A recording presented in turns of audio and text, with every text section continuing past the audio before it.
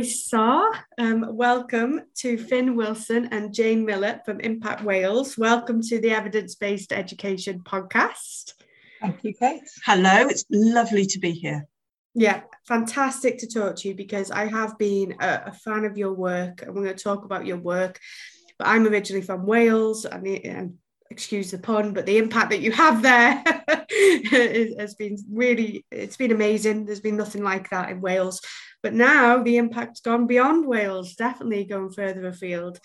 So the first question that I have for you both, and this will really just help our listeners, is can you just tell us a little bit about your background in education, and then we'll discuss about what your roles are at Impact Wales. So shall I hand over to you, Jane? Kick off first? Yeah, you kick off, Jane. You tell the people. Well, I've got a very traditional route. I'm a former teacher, so I taught for 25 years in schools in London and in Cardiff.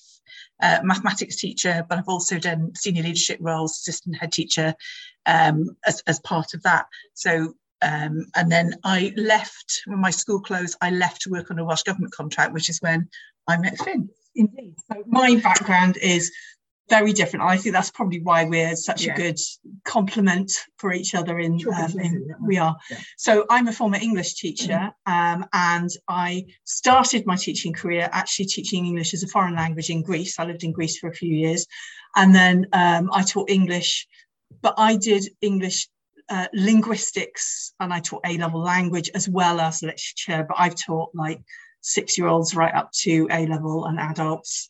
And I also have had kind of like a second career. I was a UK athletics endurance coach and a coach education tutor. So I was kind of teacher trainer for coaches. So kind of running was my background. So I had another career in sport, which I think there's a lot of connections between good teaching and sports coaching. So it's been really useful to us. But then I went back into teaching and then ended up in the same Welsh Government contract as Jane. And then quite weirdly, we realised after we started working together that we were both at Swansea Uni at the same time. Yes. Which was very, very weird, but we didn't even you were a year ahead of me. Yeah, passing cross. No. Very strange. But there we go. So and here we are. And that's where you decided, because actually, really, I remember, and I don't know, you might remember my deputy head teacher at the time in Wales at Elford High Schools, Paul Williams, and every week in briefing, we had briefing every day, he'd put up an Impact Wales infographic. He was a huge, huge fan. And there was nothing like that, really. Well, there might have been, but I wasn't aware of it in Wales in terms of promoting evidence-based practice and CPD. So is that what it is that you saw? I don't want to say a gap in the market, but did you think that there was something missing that you could help with? It was a story there, because we set up Impact Wales because we were on the Welsh Government contract together, and the contract came to an end a year and a month earlier than we were expecting, so that we didn't get our 2-year redundancy. So we did a year and 11 months of that. And we were both there thinking, well, what are we going to do? And we set up the business together. And then it was a case of, I didn't know how Twitter worked, but I knew that it was big for teachers. So I went, right, I really ought to teach myself. So went on there and recognised that teaching or accounts that had photographs with them or pictures with them just did really so much better. And I saw that there was a teacher, an educator in Canada called Sylvia Duckworth, who does sketch notes. And I really like them, and I haven't seen a lot of her recently, but I think she's gone off to do other things. But she very kindly had shared on the internet a beginner's guide to sketchnoting. So I, like a good student, went away and I learned how to do it. And initially we did it all about Curriculum for Wales, because there's so much government guidance about Curriculum for Wales, and pages and pages and pages of it. And teachers are busy people, and they need summaries. They need a kind of a synthesis of what it means in a nutshell, so that they can start that conversation and then find out further information later. So that's what the sketch notes were about. And they then transformed into turning evidence, research summaries. They became research summaries. No, they started off with government guidance, but they've kind of morphed into research summaries as well. So that's where that came from, and they seem to work quite well. So that's good. But they have evolved quite a lot. And I'm jumping into this conversation, and Finn is the one that does all the sketchnoting. I put my hands up. I think I did one sketchnote course with you, didn't you? One morning breakfast course, which it's not me. No. But we've got to have different skills, haven't we? We can't both be doing the same thing. So yeah, they work quite well. Yeah, well, and that's why you've, as I've said, branched out beyond Wales, because the evidence-informed sketch notes and your own podcast and all the content that you create is applicable to everyone outside of Wales. Well, so I think it even got to the point last year where you did a keynote at Paris, a university in Paris. I was very lucky. I was invited to a research symposium all about visuals and using drawing and graphics as part of the learning process. So that was fascinating, and I got to spend some time in Paris, which was nice. Oh yeah, nice, very nice. So but you're based in Wales, are you then? I take it. We are. Yeah. We're in Caerphilly this morning. Yeah, but we do go and work all over, which is great. Yeah, well, I want to ask you about this because you've said, and I think you're absolutely right, there's so much government documentation and there's a lot to get your head around. So your summaries are really helpful. I share them a lot with schools and stuff. But the evidence-based and evidence-informed practice, where does that come from? Why do you feel so passionate about sharing that? And that seems something that you're really good at helping schools trying to understand and apply the research. So what motivates you to promote this evidence-informed culture? That's a really good question. Shall I take that one? Okay. So I think there's two things going on there. There's the one thing is that having both of us having been teachers, we know what it's like being in the classroom. That teachers are in it to make a difference. They're in it to make a difference to children's lives, to do the best that they possibly can for children's lives. But teachers are super, super busy. I mean, I as a former English teacher, and I had, A-level classes, GCSE classes, it's an enormous workload and you never feel like you're done. So anything that can make things more simpler, more approachable, more understandable works. So that's the kind of the rationale for putting it into a sketchnote form. But the reason that we feel that evidence-based teaching is so important is, well, why wouldn't you? It's like, if there's something out there that says this has a really good chance of working somewhere, why wouldn't you want to know about that? It kind of is, and I see that it's a really important question, but it's kind of almost a non-question. It's like, if you're baking a cake, why wouldn't you use a recipe the first time you do it? Obviously that recipe, you're going to change and adapt it for your cooker and your oven and all that kind of business. And it's the same with evidence-based teaching, is that, you need to understand what has the best chance of working, but then you need to give it the best chance of working in your classroom. So there's a kind of translation process that needs to happen. And I think that that's one of the things that I know that a lot of teachers struggle with, because if you're reading, we read research journals a lot, but it's not an easy thing to do. And I'm going back to when I did my degree and reading research journals and understanding methodology. I did psychology at university and I did English as well at university. And just understanding what the difference is a semi-structured interview and what the difference is with a randomized control test, and whether you can rely on the results that come through, or whether they're as robust as they're saying in the article, whether there's any bias going on in the paper. It's really, really tough. It's a minefield out there. So anything that we as Impact Wales can do to make that more straightforward to teachers, to give them that starting point, we're absolutely going to do it. There's also that element that, as when you've taught in the classroom for so many years, that you look at your own pedagogy and looking at things that you've done in the classroom, and you do things that work. But the research is actually that element that tells you. It wasn't until we started looking into, particularly in things like retrieval practice and science of learning, there's things that you do in your teaching practice that worked, but it's knowing why they worked as well, I think, is really important. And then we've had quite a lot of moments where it's like, that's why, and it's that reason why you'll do things with pupils, like like the starters at the beginning, things from last week, last month, last term.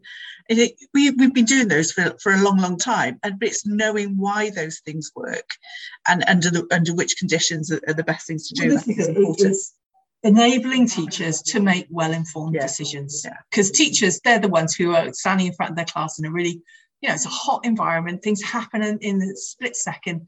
If they can have the information they need to make the best decision they can in that moment, that's what we're all about. Yeah, and everything you've said, I'm just nodding my head. And obviously I work at evidence-based education and we're all on the same page. But I know what it's like to be an individual teacher who's evidence-based, but not working in a school where that's the norm and that's the culture. And I also know what it's like to work at a school where the senior leadership team are trying to promote that culture and there's just pockets of it. And it's not quite embedded all the way throughout. And I think that's probably one of the challenges that schools face is having an evidence-informed, evidence-based culture across the whole school. For schools who are quite new to their journey in this, in approaching evidence, do you have any advice for them? Or perhaps that your resources can help them? Maybe that's the answer. Well, I think there's some basic ideas that every school should consider when they're thinking about how can we do the best for our children. And that's what it's all about. And whilst, the idea of being a solo evidence-informed teacher in a school where it's not quite happening, that is a really, really difficult position.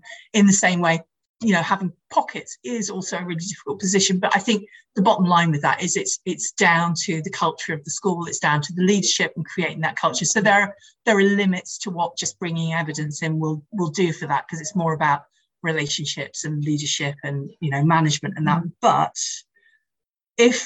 one of the key questions that we talk about with schools all of the time, and I think it's really fascinating when you ask teachers this question, because this is what teachers do, is how does learning happen? Asking that question, how does learning happen? And you'll get answers like, or through repetition, or, through active experiences, or when they're enjoying it, or, but when you think about, well, what is actually happening in people's brains when they learn? Because it's all about that. Understanding why you do what you do means that you're more efficient at making the right choices. And I think that is the bottom line, that it's all about understanding the learning process and how it works, and then adapting what you do in the classroom to make the best of that process. And I think that's really important at the moment, particularly here in Wales, when we're looking at implementing a new curriculum framework and that whole idea of curriculum design.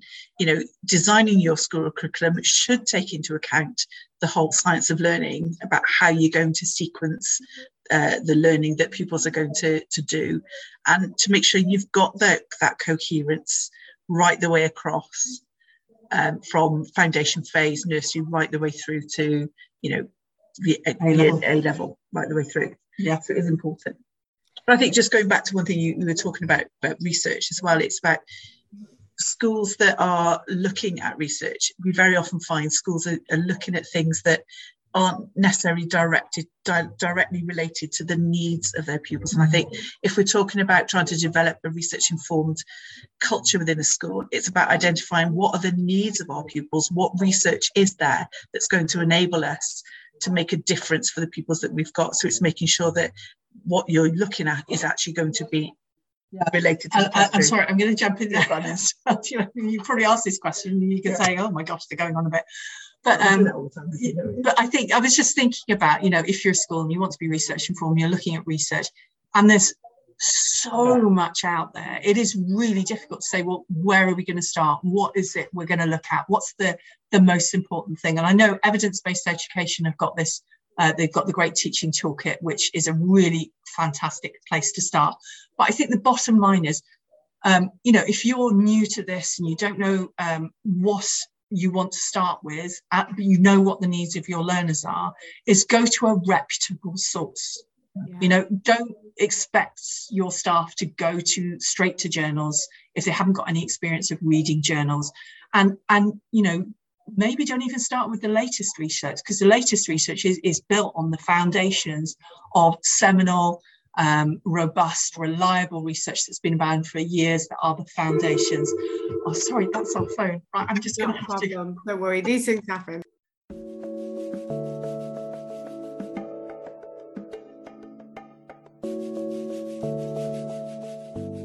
Our phone just rang, but going back to what we were saying about going to a reputable source is starting with something that is A, designed for teachers, B, has done the job of trawling through the work for you, and is that starting point. It's not, you shouldn't be looking for someone that says, we're going to do this for you. Oh, you don't need to read the research. We've done it for you. You don't want that. What you want is just that stepping stone, that synthesis, that kind of that bridge between teachers in the classroom and the research. And I think that finding that reputable source, there's lots about, as I said, the Great Teaching Toolkit, Impact Plus. We've got a digital platform on our website that has lots of research summaries that cite the research that goes with it. So it's that starting point. But also there's the Sutton Trust Toolkit evidence in the Education Endowment Foundation. There's also, in Wales particularly, you can go to the EWC, where they've got a resource bank, and I know that they do have some research summaries on there as well. But and things like in the Welsh Government documentation, there are always footnotes with particular research cited in there as well. I mean, Dylan William is cited in there, his formative assessment. So there are places to go, but that would be a really good place to start for schools. Yeah, and I agree with you. I love research summaries and your work and the model for great teaching, because actually they can condense it to the headlines, to the key points. And like you said, being a teacher, you are spinning a lot of plates. And when you plan to read research, sometimes you can, if schools provide the time. But if not, it gets pushed to the bottom of the pile because you've got deadlines, reports, and so on. So yeah, lots of empathy with the challenges, but it, of course, is worth it. Now, something you've already touched upon, and this is something I'm really interested in, but I'm not nowhere near as knowledgeable about it as you two, is a curriculum for Wales. So, and I think it's also interesting for our listeners outside of Wales to be aware of this, just because for various reasons. When I was writing my book, The Teaching Life, with Robin McPherson, Robin's from Scotland and I'm from Wales, and we noticed lots of the educational books are about Ofsted. Well, we don't have Ofsted in Wales and Scotland. So we think that there should be a wider understanding of what's happening all across the UK. So just sort of initially, what are your thoughts on this new curriculum for Wales that's currently just been rolled out, hasn't it? Yeah. So September 2020. A really, really potted history for those people who aren't in Wales and don't know what's happened here. Curriculum for Excellence was the curriculum that was designed for Scotland by Professor Graham Donaldson, and Curriculum for Wales is based on the same blueprint. Professor Graham Donaldson worked in Wales. It's 6 areas of learning and experience. It's grouping together, history, geography and RE all together in humanities and so on. We've got cross-curricular skills that have to be taught across all curriculum areas like literacy, numeracy, digital competence. That's been around a little bit longer than Curriculum for Wales.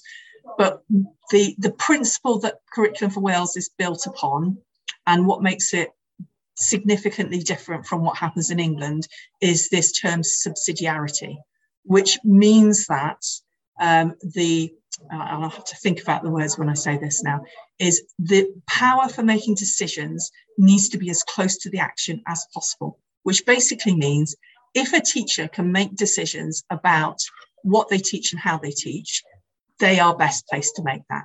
But obviously there are some decisions like what should be the content in, say, what books the school should read, that might have to sit at a slightly higher level. But the actual curriculum that you see on the Welsh Government website on Hub, that isn't actually a curriculum. That's what's called a curriculum framework. So that's kind of very much the bare bones. There's no authors that are mentioned there. There's no periods of history. There's no localities, or very limited. There's very limited knowledge in there. And it's up to schools to decide then the authors, the knowledge, the areas, the content that they feel is most appropriate for their learners. So we will end up with, in Wales, we've got 1,473 schools at last count. So we will end up with 1,473 versions of their own school's local curriculum. So that's your potted history. Oh, that was very helpful. Yeah, it is interesting, and it is really interesting to speak with schools, and the things that you've said about teachers making their own decisions. And I'm right that it's been staggered over time, hasn't it? So in terms of secondary, yeah, starting in year 7 now, and we've got half the secondary schools in Wales are starting with year 7. The other half are starting with 7 and 8 next September. That was a kind of dispensation for COVID. If they weren't ready, they could delay it by a year. And as Jane said, about 50% of schools decided to delay it a year. Up to year 7 is all they've started. Yeah. So I think you might be able to help me with this, because I've been a bit confused myself. I work with some schools in Wales where they asked me to help them with retrieval practice. And I work with schools in England. And the schools in England, it's mentioned retrieval practice in the Ofsted guidance report, and it's part of the early careers framework and so on. As far as I'm aware, retrieval practice isn't mentioned in Welsh documentation, but schools are doing it for more of a grassroots approach because they know it's an effective strategy. So is that they've got the flexibility to use the strategies, or is that something you're still trying to promote and encourage more? We're smiling here now because for those people who can't see us, because that's a far more difficult question to answer than it is. Is that in Wales we have what's called the 12 pedagogical principles, and they are Professor Graham Donaldson set out in Successful Futures, the report that was the kind of precursor to Curriculum for Wales documentation, the principles for pedagogy that underpinned Curriculum for Wales. And these pedagogical principles, they're the standard things like assessment for learning and collaboration and interdisciplinary learning, but none of them actually mention the science of learning. Right. But they are not the principles of progression. The principles of pedagogical principles are not mandatory. They don't have to be done. Unlike the principles of progression, but that's something different. And this is the kind of both the benefit, but also the risk of Curriculum for Wales, in that it can be all things to all people. And this is what's happened in Scotland as well. There is no expectation that you must do it a particular way, that you must use direct instruction or you must use inquiry learning. You can do either or both or neither. It's entirely up to the school to decide that. So there are some schools who have been sensible and thought, well, what works? What do we know works somewhere? Let's try that first. So they're doing retrieval practice. There are other schools who don't know about that because it's not in any of the guidance, and they might not be on Twitter and they might not have discovered that for themselves, and they're not doing it. And we know that, for example, there's this whole conversation about reading. Rob Randall, you might know him on Twitter. He's a real advocate for evidence-based reading instruction, early reading instruction. And there's a lot of evidence out there about systematic synthetic phonics, and that being the most effective way to teach reading. We can see from evidence that, in fact, it does work. And, we can see the results of that in England, but also in schools that do it. And there are schools in Wales that do it. But in the Welsh Government guidance, they don't support that way of doing things. So there's whilst we have a government in Wales that are committed to being a research informed approach to policy, as well as to approaches in the classroom, I think we're probably still quite a long way off from actually having that in practice.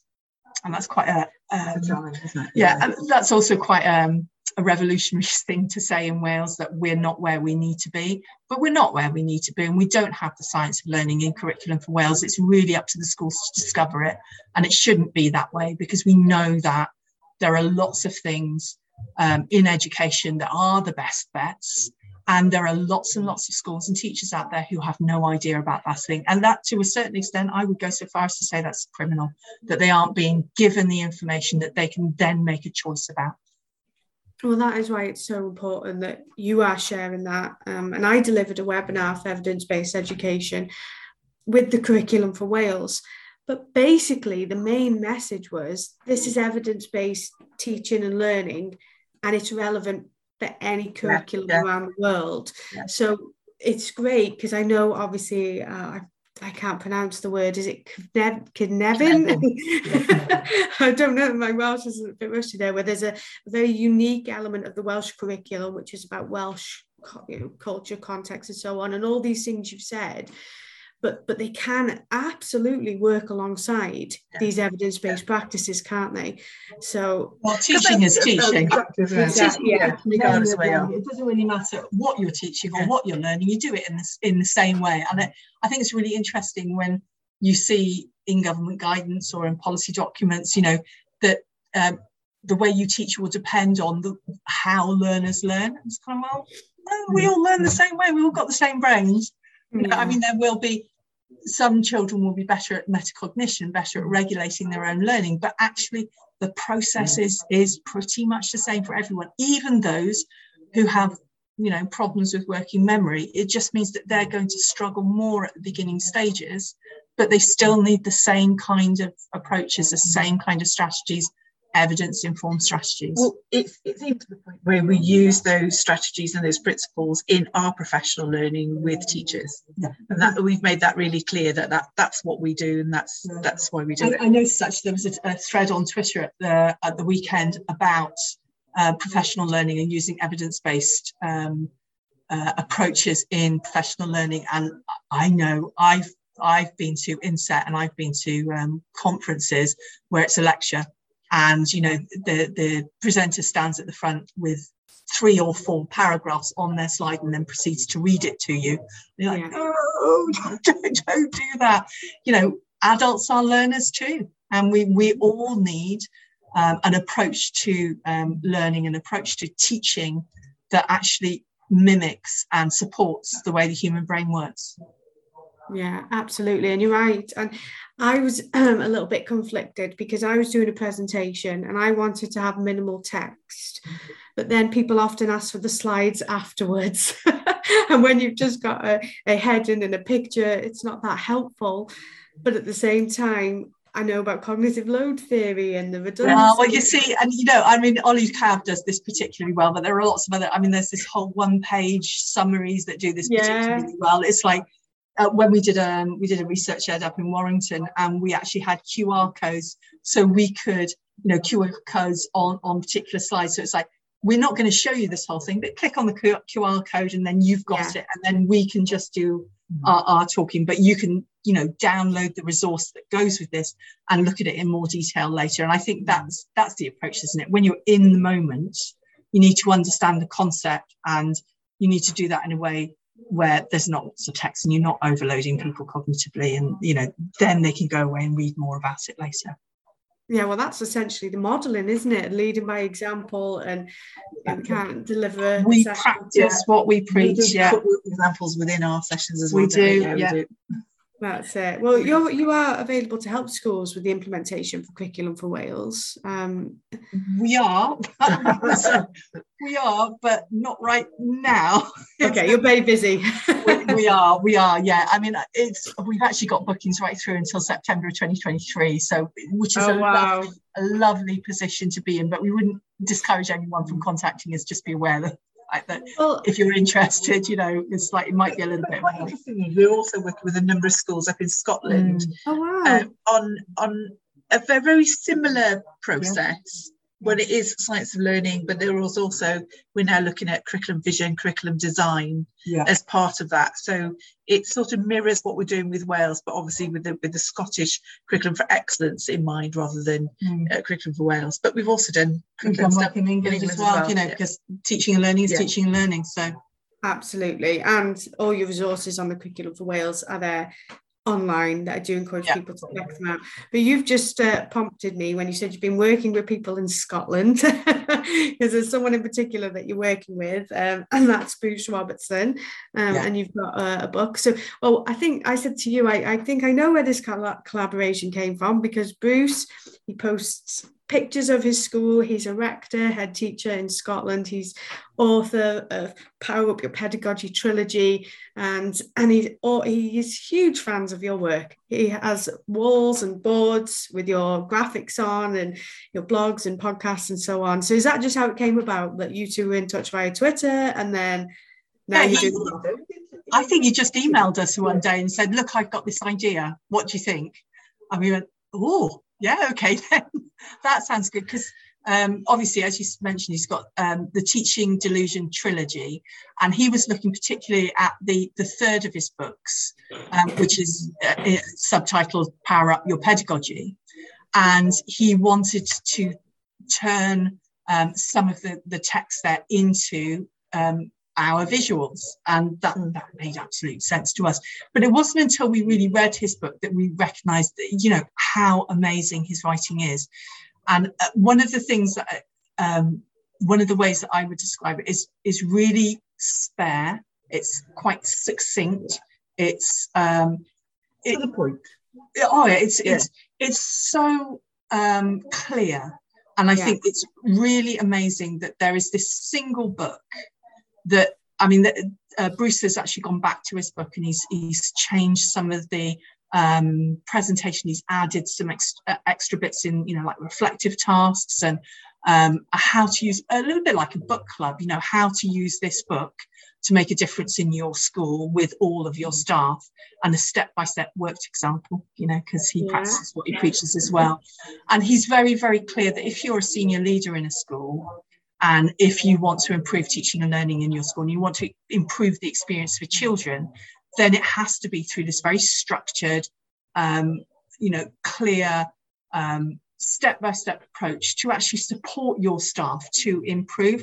And as a result, you need to know what good teaching and learning actually does look like, and then be able to model it and use worked examples and have this very structured approach. So this is what our collaboration with Bruce is all about, is turning his really quite amazing writing into this very straightforward, step-by-step, single book that I think you could and no offense, because I know you've written books and they're really no, don't worry. We are going to say that if you could only have one book, it's all encompassing. Yeah, it's just, and it's not going to be a particularly big book. It's going to be really useful for those people who are either new to evidence-informed teaching, or maybe they're new to teaching, and also senior leaders who are thinking about, how can I improve the quality of what's going on in a school? It's kind of like a handbook. Yeah. What it's called? The illustrated handbook. No, what it's called. Sorry. The illustrated handbook of teaching power. And we are hoping that it's going to come out soon. Sometime around about Christmas, maybe before or after. We're not quite sure yet, but yeah, soon. Well, no, I totally agree about you having everything in one place. And I've just been honing in on retrieval practice, and I've gone down rabbit holes and all that research. And it wouldn't be practical for a teacher to read all that amount of research I have about retrieval practice, because then you've got all these other things to do. And that's what I do. I wrote the foreword to Bruce's second book, and I did say, it's almost blunt, but in a great way. He gets you need that sometimes. You just need the blunt. No, we're very, we don't like extra frills and faff, and but there's still room to, you've got your starting point, and this is what it is. It's your starting point to really hone your skills, and then you have the option to go on further and to look more deeply at some of these things. But I think it's going to be a very, very powerful book to actually change what happens in classrooms more widely. And I think that's what we want. You know, we're all about changing the world. I think Bruce absolutely is about changing the world as well, and, you know, making things better for the children of the UK, not just Wales.